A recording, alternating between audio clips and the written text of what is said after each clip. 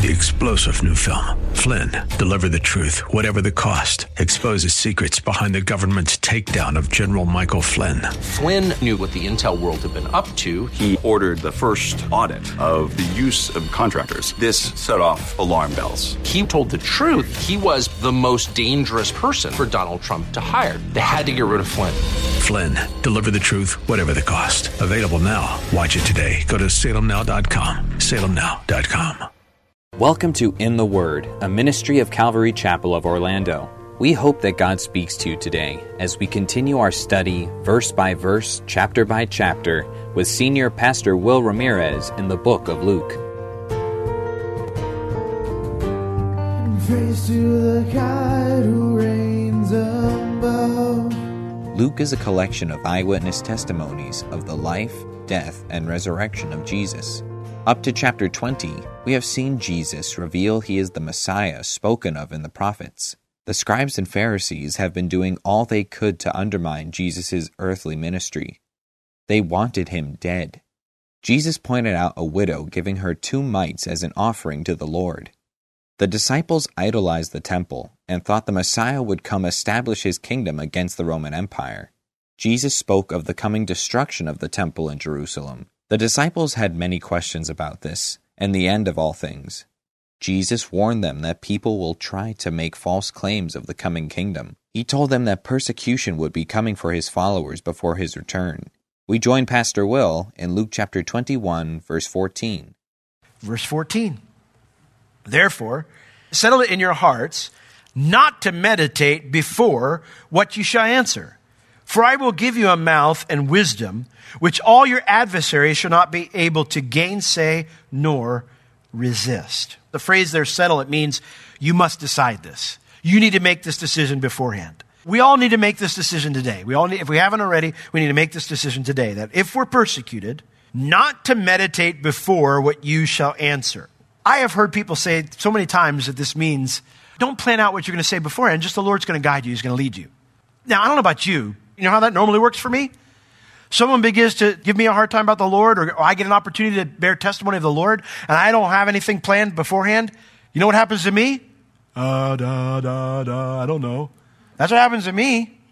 That's not what Jesus is saying here. The word to meditate beforehand, it actually means to con a speech beforehand. To con a speech beforehand. In other words, when you're trying to con somebody, you're coming up with a plan to trick them or a plan to get out of trouble. That's what this means here. The word there, answer, it means to defend oneself against false accusation. The phrase to not meditate beforehand, to defend yourself against false accusations by thinking up a con, it speaks of being so anxious that you conjure up a story to get out of trouble. See, the idea is when hard times come upon the church or upon Christians or Christianity because of persecution, targeted persecution, and you end up in a place where you're before the synagogues or before the authorities. Our job isn't beforehand to go, I need to figure out how to get out of this. I need to figure out how to save my skin. That's not our job. Our job is to say, Lord, what do you want me to say to them so that I can have a good testimony before them? When I get accused of being a Christian, or my Christianity gets critiqued, what do you want me to say to them that will give them accurate information about you and be a good testimony? This is not about lack of preparation. In fact, 1 Peter 3:15 contradicts that idea.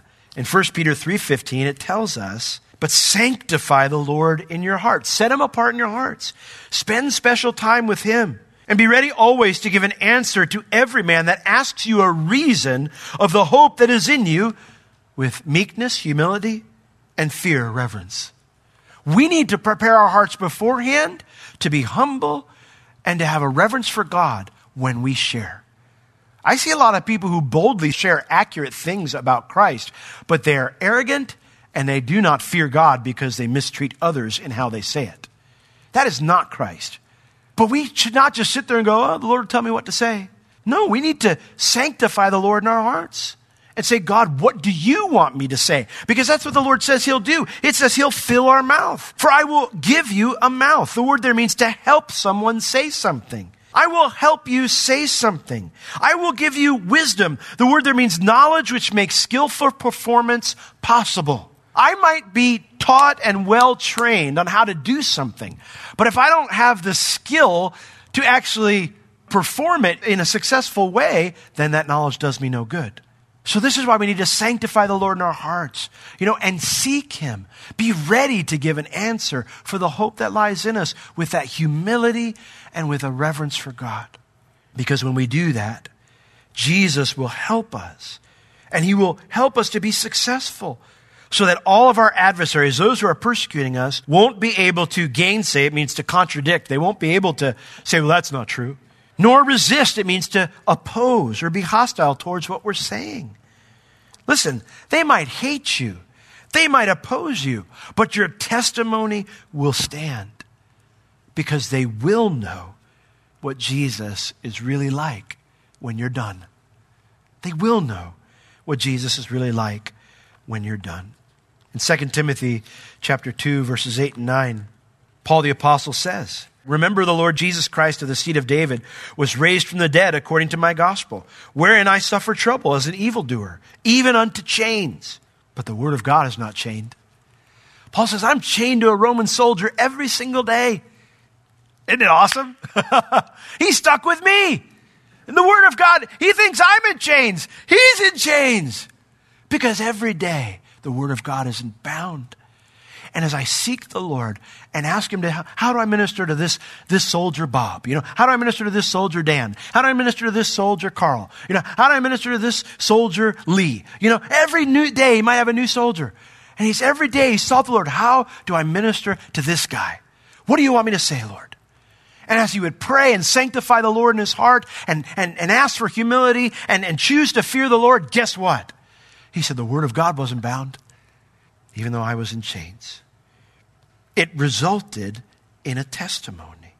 We need to sanctify the Lord in our hearts, humble ourselves, fear God, and ask him and say, Lord, what do you want me to say? What do you want me to say today when I have the opportunity to share the gospel with somebody at work? What do you want me to say today when someone critiques me praying before I eat or maybe reading my Bible on my break or whatever? When the boss says I can't do that, what do you want me to do, Lord? Prepare beforehand so that you have the reason for the answer, for the hope that lies in you, to share with someone through the power of Christ and to be a faithful testimony. Jesus' current adversaries were the Jewish religious leaders, but the disciples' future adversaries would be even more than that. Verse 16, and you shall be betrayed both by parents and brothers, kinsfolk and friends, and some of you shall they cause to be put to death. And you shall be hated of all men for my name's sake. Jesus says, listen, you need to be prepared for that moment, but it might cost you everything in this life. You may be turned over to the authorities by your parents, by your own siblings, by your own countrymen, even your friends. And some of you, they will put to death. All the apostles were put to death by persecution, except for John. He's the only one who died a natural death. You shall be hated of all men for my name's sake. They won't be able to oppose our testimony, but they might arrest us, and they might even kill us. But guess what?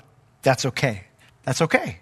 Because we're not about preserving our lives here at all cost. We're about storing up treasure in heaven.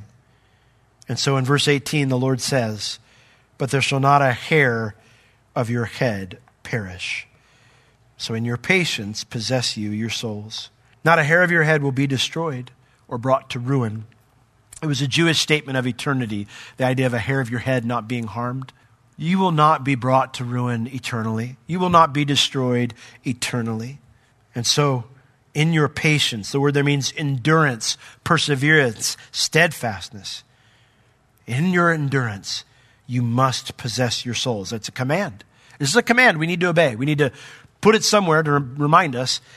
In our endurance, we must, the word possess, it means to save or preserve our souls. Might be saying, wait a second, I thought Jesus saves us. What does it mean that I must save or preserve my soul? Well, this isn't new theology by Jesus. It's just another way to describe discipleship. In Mark 16, verses 24 through 26, Jesus used the same language. He said in 16:24, "If any man will come after me, let him deny himself, take up his cross, and follow me. For whosoever will save his life shall lose it.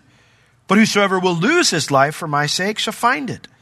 For what is a man profited if he shall gain the whole world and shall lose his own soul?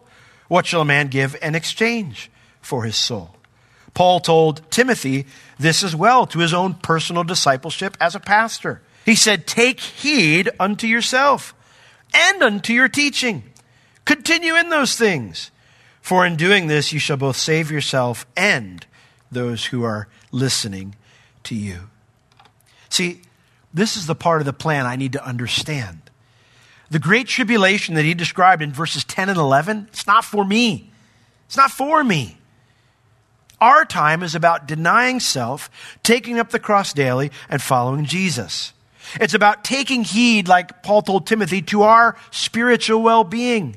Because our salvation doesn't end the day we accept Christ. The Bible describes our salvation in three parts. Our justification, the day we get saved, we are justified. God makes it just as if I'd never sinned. I am wholly cleansed of all my sin. I have a home in heaven. The deal is done.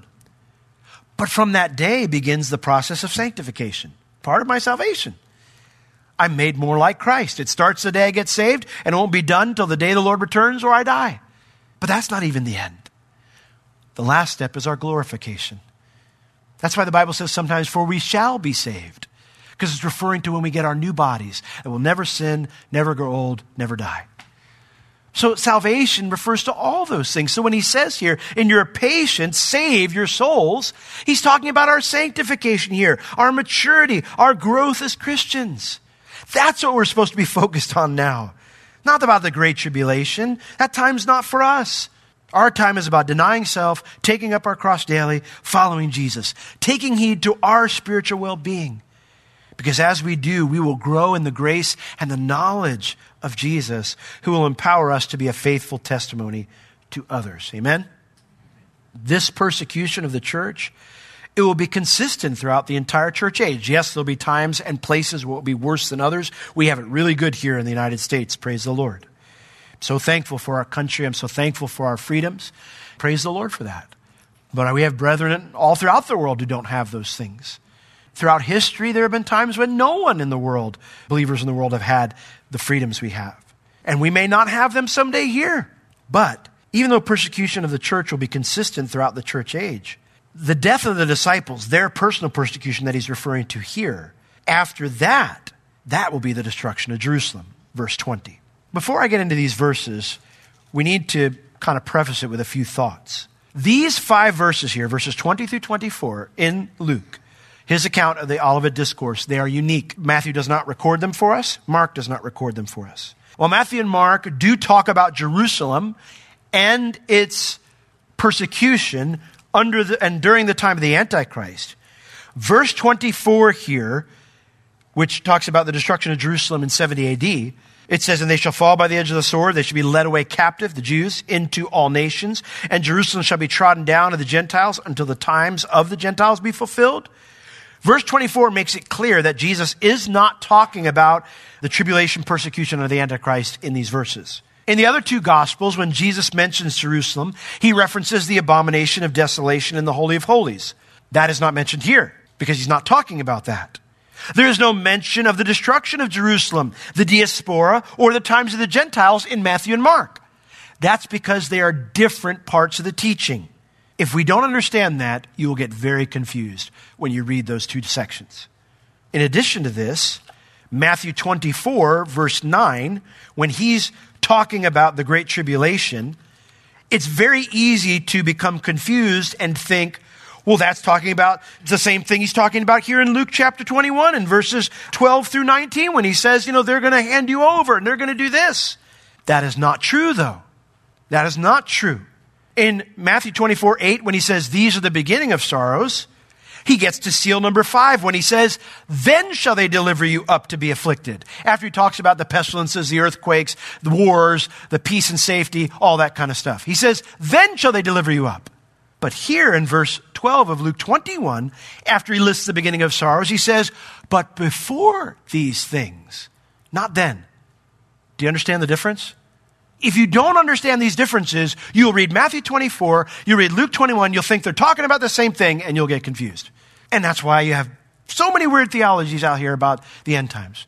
Again, I love and respect our brothers who are our dear brothers who love the Lord, who are preterists. But that is wrong theology.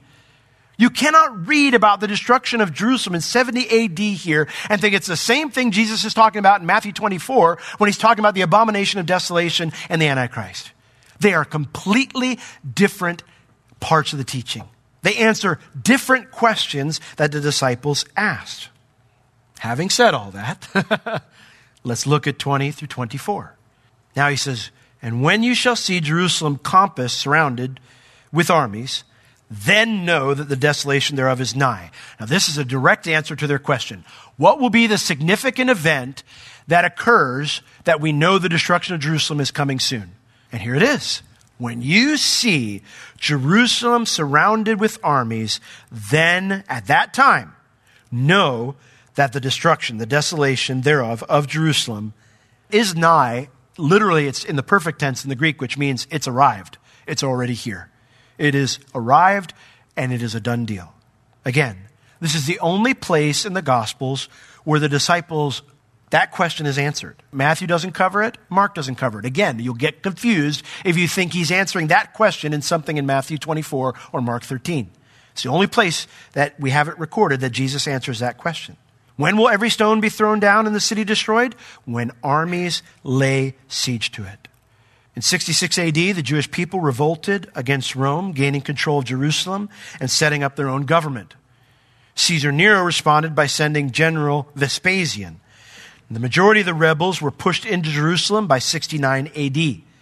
Nero took his own life that year, and Vespasian was declared emperor. So he left to his son Titus to finish the job. Titus laid siege to Jerusalem with 4 legions in April of 70 AD. The city was breached and destroyed in August. When you see the city surrounded in April, it's going to be destroyed very soon after. And it was, just 4 months later, which is why Jesus says what he says next, verse 21. Then, when you see the army surrounding, get out of Dodge. Then let them which are in Judea flee to the mountains, and let them which are in the midst of it depart out of it, and let not them that are in the countries enter thereinto. Now, April 70 AD, of course, is the time of Passover, when Jews from all over the world would make a pilgrimage to Jerusalem. Titus, the Roman general, allowed pilgrims to enter Jerusalem, but he refused to let anyone leave during the siege. This was a strategic move by him to deplete supplies, since the city would swell to over 2 million people during the Passover. Anyone who believed Jesus' words and obeyed them would have been spared. Eusebius, an early church historian, said, the people belonging to the church at Jerusalem had been ordered by an oracle revealed to approved men on the spot before the war broke out to leave the city and dwell in a town of Perea called Pella. Guess who did leave town? Christians. And anyone else who took heed to Jesus' warning. This was the extra mercy of God. Even though they crucified the Messiah, they said, we have no king but Caesar, Jesus predicted that this would happen as an extra mercy. Another warning to repent for anyone who'd listened before it was too late. Why was this destruction coming? Verses 22 and 23. For these are the days of vengeance, that all things which are written may be fulfilled. But woe unto them that are with child, and to them that give suck in those days. For there shall be great distress in the land, and here's the key, and wrath upon this people, the Jewish people. The word here says it's a day of vengeance, punishment, the act of giving of justice. In Deuteronomy 28, verses 49 through 52, God told them, he warned the people all the way back then through Moses, that there will become a time, a day of visitation, when I will come to visit you. And if you reject me, I will do this. I will lay siege to your city, and I will level it to the ground. Hosea chapter 9 predicts the same exact thing, the day of visitation. And what did Jesus say when he wept over the city? Because you did not recognize the day of your visitation, your house is left to you desolate. This is God's judgment, not on the Antichrist or the world or part of the Great Tribulation. This is God's judgment on the nation of Israel because they rejected their Messiah. Time and time again, Israel would rebel against the Lord, and the various judgments of Deuteronomy 28 would occur. But Hosea prophesied this specific time. And Jesus wept over the city because they didn't recognize it and rejected him.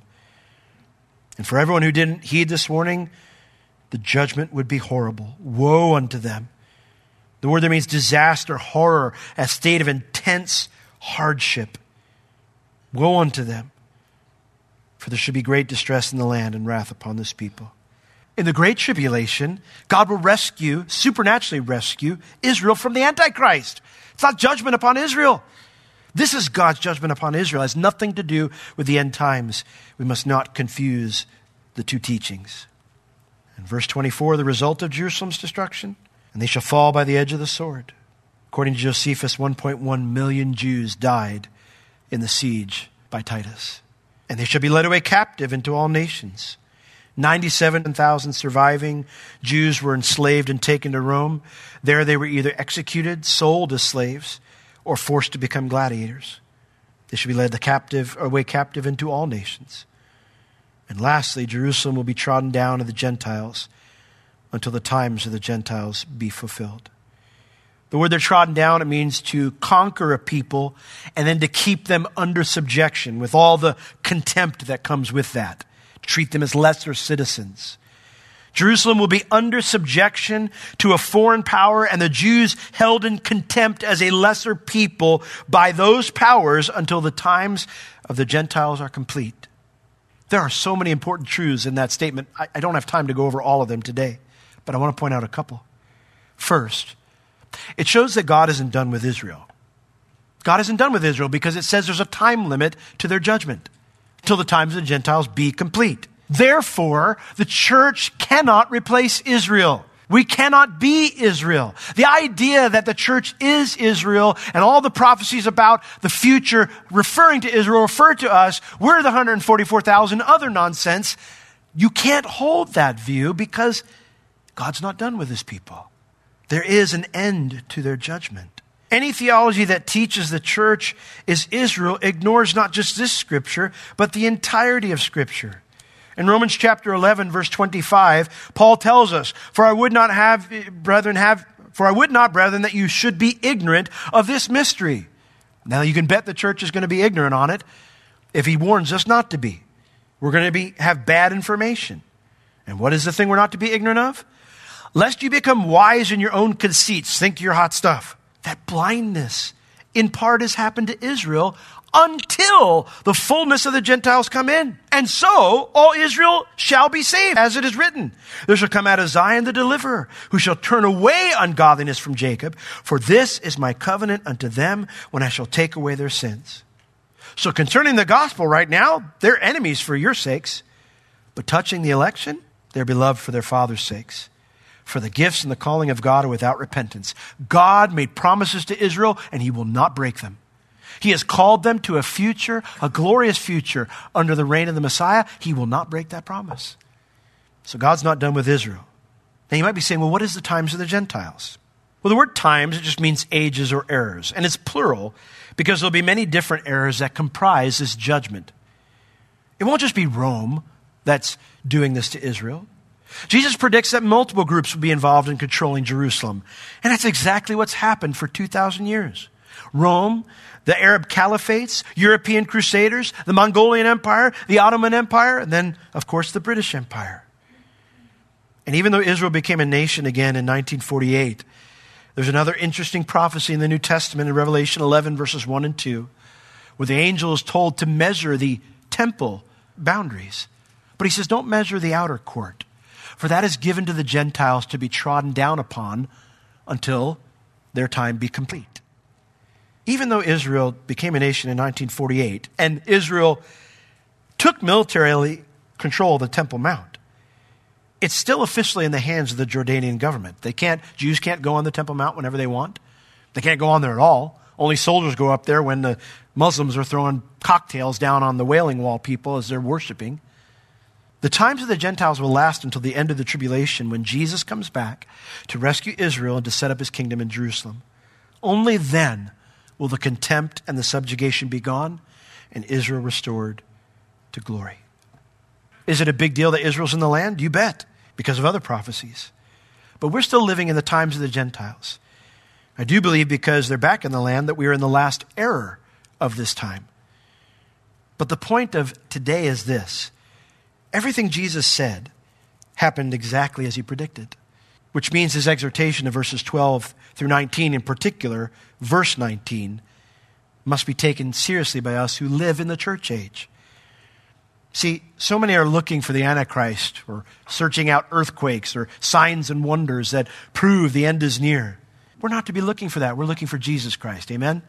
And while we wait, we're to pursue him, to grow in him, to persevere and be a faithful witness. And I ask you this morning, are you doing that? If you have any spiritual or physical needs, please contact us. We would love to pray for you and assist you in any way we can.